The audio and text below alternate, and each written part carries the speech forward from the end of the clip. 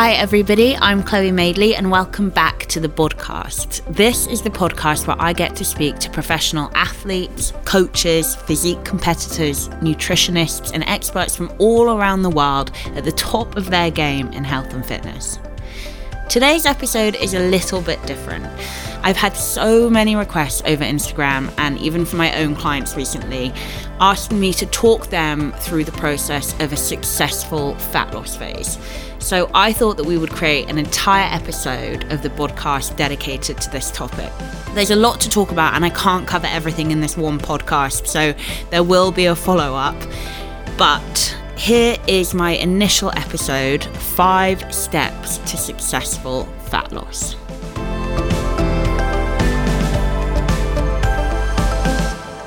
Okay, step 1. Why is fat loss your goal? This is the first and without a doubt the most important step because it will be with you till the end and ultimately it is the reason why you will or won't succeed. If you have no real reason to want to lose body fat, if you're not doing it for health reasons or surgical reasons or real physique goals, which are perfectly valid, like wanting to fit into a size 10 wedding dress instead of a size 14, or even getting on stage to compete in 6 months. Physique goals are valid, but they have to be tangible and they have to have an end goal. In other words, if you really don't have a sincere health, physique, or end game fat loss goal, if you're just doing it to do it because you think you should, because you always have, stop right now. There has to be a reason why, and there has to be light at the end of the tunnel. Because when the going gets tough, you're going to need to be able to do 2 things. 1, hold on tight to your goal, and 2, see that light at the end of the tunnel. I'm not trying to say that fat loss is incredibly hard, okay? But there are going to be days where no matter what the goal is, if it is running a marathon, if it is starting IVF so you can have a child, if it is losing 25 pounds, there are going to be days where you want to throw in the towel. It's just going to happen. And that's when you have to really want it. However, I do also think that there is a little bit of a misconception that fat loss is this horribly oppressive, awful thing to put yourself through.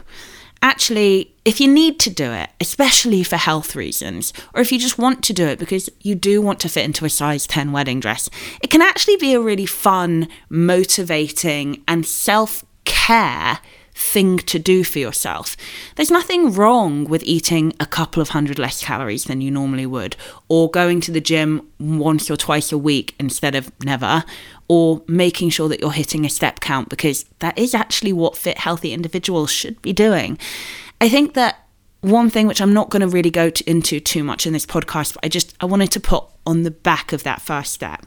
Reframe how you're looking at this. There's something very wonderful and inspirational and motivational about taking care of your body. And there is such a thing as thinking from a positive mindset of, no, this is something I want or need to do. And I'm going to enjoy the fact that I'm taking steps to take care of myself or even just achieve a goal. So when the going does get tough, and it will happen, there's no denying it, those days will happen. Maybe reframe your thinking as opposed to feeling oppressed by the goal. Feel motivated by the fact that you're even choosing to do it and excited by the end result. Let's move on to step 2 now, tracking. I do understand that tracking is not appealing to everybody, but let me make my case here. In order to lose body fat, you are going to have to pick a diet that will help to put you in a negative energy balance. So let me quickly explain that bit for you. A negative energy balance means that you're consuming less calories via food than you are burning via basic function of the human body, and of course all additional movement, such as non-exercise activity, basic moving around, and exercise activity, so targeted exercise. Now, the typical human body is storing roughly 100,000 calories in the form of body fat. We then store about 2,000 calories-ish in the form of carbohydrates, specifically glycogen. So We need to put your body in a position where it has to turn to these energy stores because it's not getting enough from food. That is what fat loss is in and of itself. Essentially, we need to implement a calorie deficit. You don't need to fear being in a slight calorie deficit. It's not going to kill you, okay? So now let's come back to tracking. Anyone who's ever dieted before will know how hard it can get at times. Whether we're talking behaviorally, like saying no to your favorite foods that don't fit into your diet, or for those of you who've had successful fat loss before, physiologically, when your hunger hormones kick in and start telling you to eat more and eat more now. There are definitely days where dieting is hard. So we need to make those hard days as easy as possible because essentially we need you to adhere, we need you to stay on track, we need you to stay consistent. This is where tracking quite quickly comes to the fore as your best dieting option. Now, don't get me wrong, you still are dieting, aka not eating everything and anything you want just because you're now tracking it. No, you still need to adhere to the diet and you still need to be in your negative energy balance, in your calorie deficit. But while I do advise my clients to create their own meal plans within their own numbers in order to adhere and stay on track, that moment when you're at a barbecue, or you are on your period, or you just want the fucking glass of wine, this is when tracking comes to the rescue and can aid you in your adherence. Let me be very clear about this. If you want successful fat loss, you still need to adhere to your calorie deficit, regardless of whether or not you are tracking or on the Atkins diet. However, tracking can give you freedom when you really need it without pulling you way off track. Step 3, non-exercise activity thermogenesis, aka NEAT. This is all movement that isn't targeted exercise. Cooking, cleaning, shopping, just moving. NEAT is a huge daily calorie burner that can greatly contribute to your negative energy balance. Now, how many calories you'll burn if you hit the popular 10,000 steps per day is highly variable and will of course depend largely on both the weight that you are carrying around with you when you hit those steps and your fitness level. How adapted are you at basically getting up and moving around? As well as the pace, how quickly are you walking? And the terrain covered. Are you walking uphill or are you walking downhill? These are all variables, so we can't say you're going to burn 500 calories a day with 10,000 steps. But we can estimate that a fair few hundred calories will be burned with a moderate step count, like 10,000 steps a day. What we also know is that for most individuals, now professional athletes may not be included in this bracket, but for most individuals, NEAT is the second highest contributor to your total daily energy expenditure, second only to your basal metabolic rate. Your BMR is just the basic functioning of your body, okay? So guys, that means that for most of you, but again, not all of you, but for most of you, NEAT is more important to your fat loss success than exercise activity. But we'll come back to that in a minute. Let's quickly get back to NEAT and successful fat loss. When your fat loss starts to occur, you may not even realize it, but your body will try and conserve its energy stores by reducing your NEAT as much as possible. This is why maintaining that 10,000 step count and potentially even aiming to increase it incrementally as you become smaller and fitter is incredibly important to your fat loss success. Now, this is my second caveat where I'm just going to go off piste for a minute. I've noticed something happening with clients in more recent times where the more, I would say, obsessive of my clients, and I can totally relate to that because I was once that type, and I kind of still am. I have to monitor it. But you know who you are if you're listening, and I'm sure any listeners who know that they're like this will be able to identify with this. Have started getting quite obsessive over step counts, and I see... So typically when I have clients, on certain calories specific to them and certain steps which are specific to them, but there is always a minimum, I'll say if you can't hit these steps naturally throughout the day, so I have a dog, so I walk my dog. I cook all the meals for my husband and I, so I'm on my feet moving around in the kitchen a lot. Believe me, that adds up. I typically do the domestic chores, shock.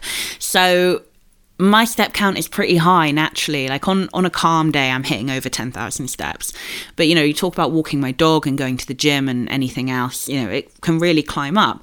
But I'll say to my clients, look, if you have a desk job and you don't have a dog and, you're not at home that often, let's do some added cardio after workout so that we can try and get your weekly average up to, say, 70,000 steps, right? Now, what I've seen happening in more recent times with clients is that all of a sudden their check-ins, their steps will be going from 10,000 and then 12,000 and then 15,000 and then 18,000 and then 20,000. And it just it materializes quite quickly that they've become quite obsessed with the step count.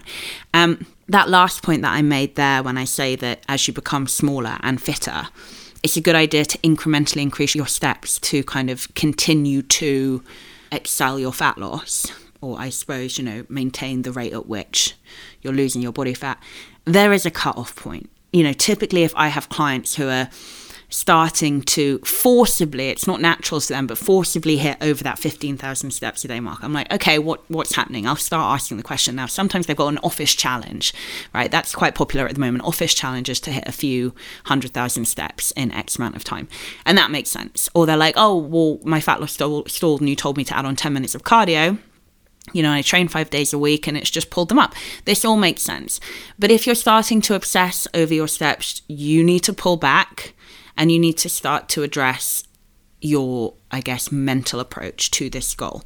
Because don't get me wrong, you're going to have to work hard, but there is such a thing as obsessing and it becoming oppressive and it starting to have a negative impact on your life. So just take that with a pinch of salt. I'm just very aware when I give advice sometimes that it might come across is extreme, and that's not what I want at all.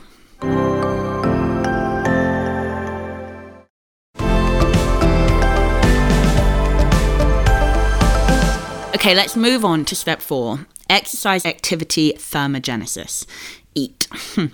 As I've already mentioned, for most of you, NEAT will likely be a higher calorie burner per day than exercise activity will.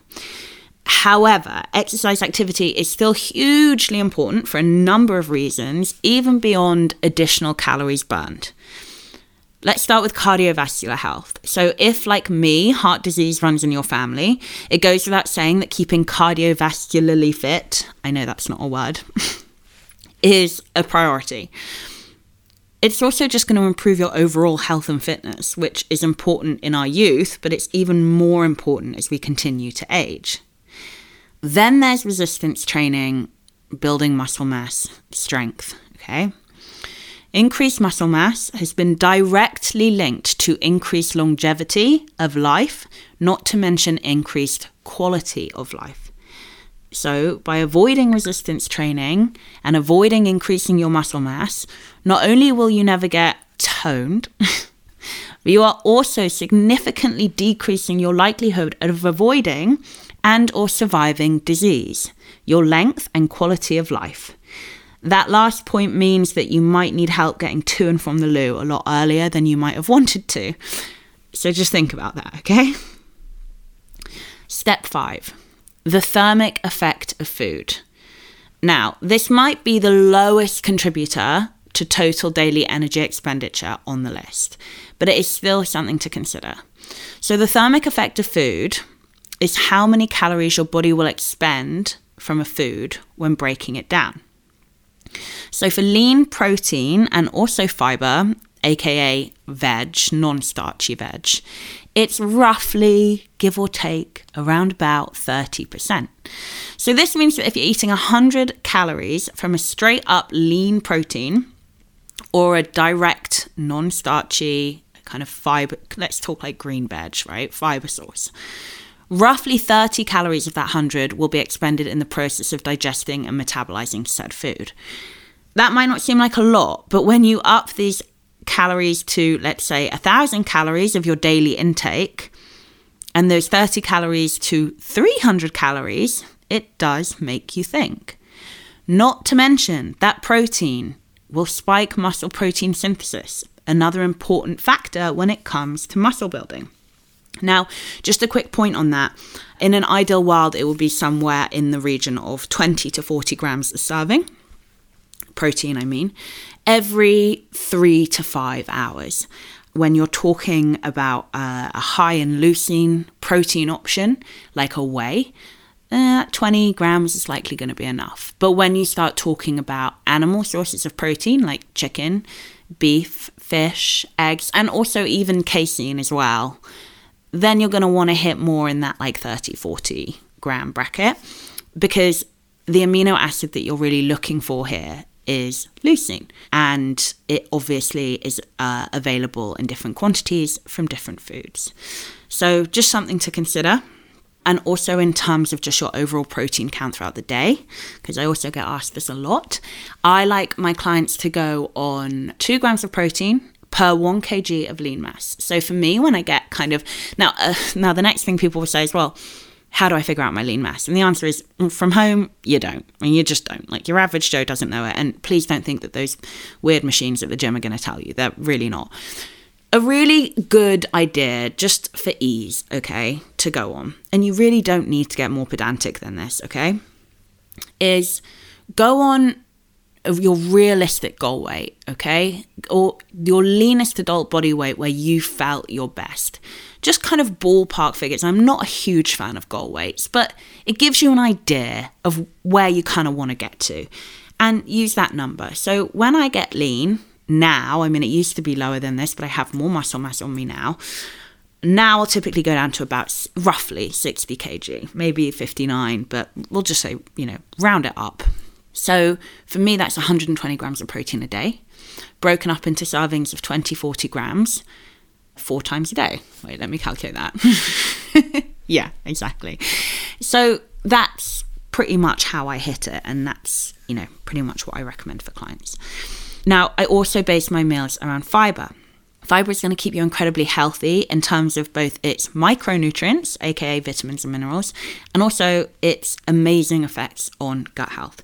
It's fair to say that building your meals around protein and veg, or protein and fruit if it's sweet, for example, is a very, very good idea in terms of your overall health, but also your physique goals and your fat loss goals. These 2 food groups, protein and fiber, will also be the most satiating, which is another huge factor when you're in a calorie deficit. A lot of my clients will really struggle with this. They'll come to me on 1,800 calories at the start of a fat loss phase, and I'll always start them kind of higher. And this is a high deficit, right, for a lot of women. And a lot of the time we have to drop a woman from this down. But I like to start my clients higher because a lot of the time we don't have to. And they'll say, I'm starving. Now, this is either psychological, as in they're thinking, oh my God, I'm on a diet. And then they just start overthinking. And obviously part of that is, I'm hungry, I'm starving. Or I do find that a lot of the time my clients are overdoing HIIT right from the off. And that can have a huge impact on how full you feel and how hungry you feel, I should say.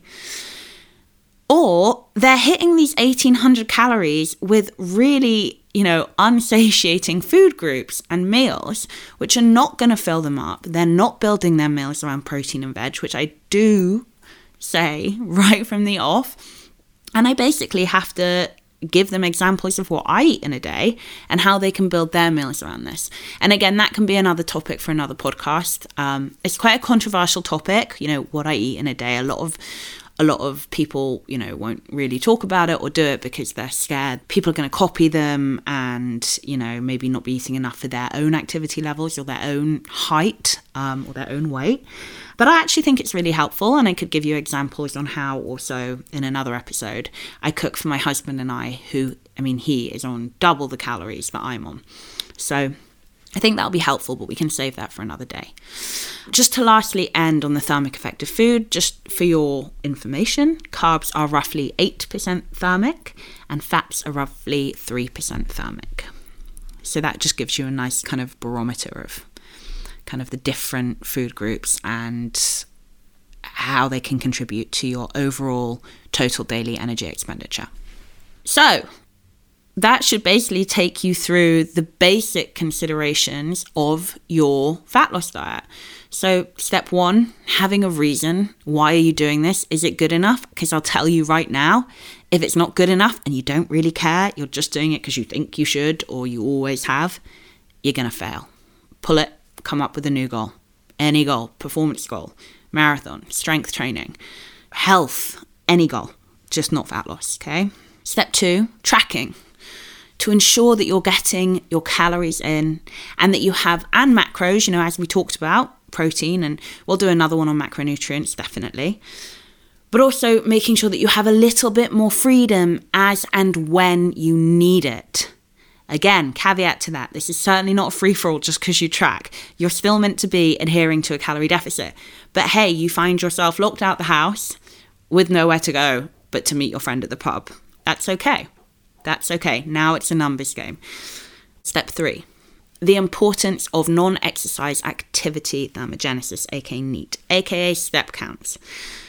The second biggest calorie burner, again, unless you're kind of a professional athlete, after BMR, and something that absolutely everybody, again, just for basic health reasons, everything from cardiovascular health to digestion, how many steps a day and how much you're moving, are you getting outside? Are you taking a walk? It's pretty important for your physical health. Step 4, exercise activity. We talked about cardiovascular activity and how important that is for different health reasons. And we also talked about resistance training and building muscle mass and how important that is for, again, kind of all-cause mortality. Step 5, the thermic effect of food. Definitely the lowest one down on the list, but something to think about in terms of health, in terms of total daily energy expenditure, and also in terms of satiety. And I really hope you guys took that home. Sometimes you will be hungry in a fat loss phase. Sometimes that happens. Really curbing that hunger with healthy and hearty food choices is going to help. Again, not to mention the fact that, you get a huge bowl of veg, even just that visual kind of voluminous bowl, versus a tiny bowl of cereal, which is what I have every morning because I love it. But it's a lot more, I suppose, enjoyable. So, as I keep mentioning, there will be a follow-up podcast in a few episodes' time where I will expand on macronutrients, on how to structure your meals, on how to achieve success with your fat loss goal. Everything from your mental approach to it, which is often the biggest hurdle for all of my clients, and also practical applications in terms of your diet and exercise and approaches to both. So this has been a short but sweet episode of the podcast, but it was one that has been requested to me at least 100 times at this point. So I hope that you enjoyed it and I hope that you found it helpful. As always, guys, if you can subscribe, leave a review, you are really going to be helping me out because I definitely want to keep this show going. And for those of you who've already done that, I cannot thank you enough. It feels wonderful reading your reviews and it makes me incredibly happy. And I just cannot thank you enough for many, many years of love and support and making me able to continue to do what I love. So thank you. Thank you all for listening. I will see you again next week. And next week, don't worry, I won't just be rambling on again. We will have another brilliant guest. I'm very, very excited to have them on. So, farewell.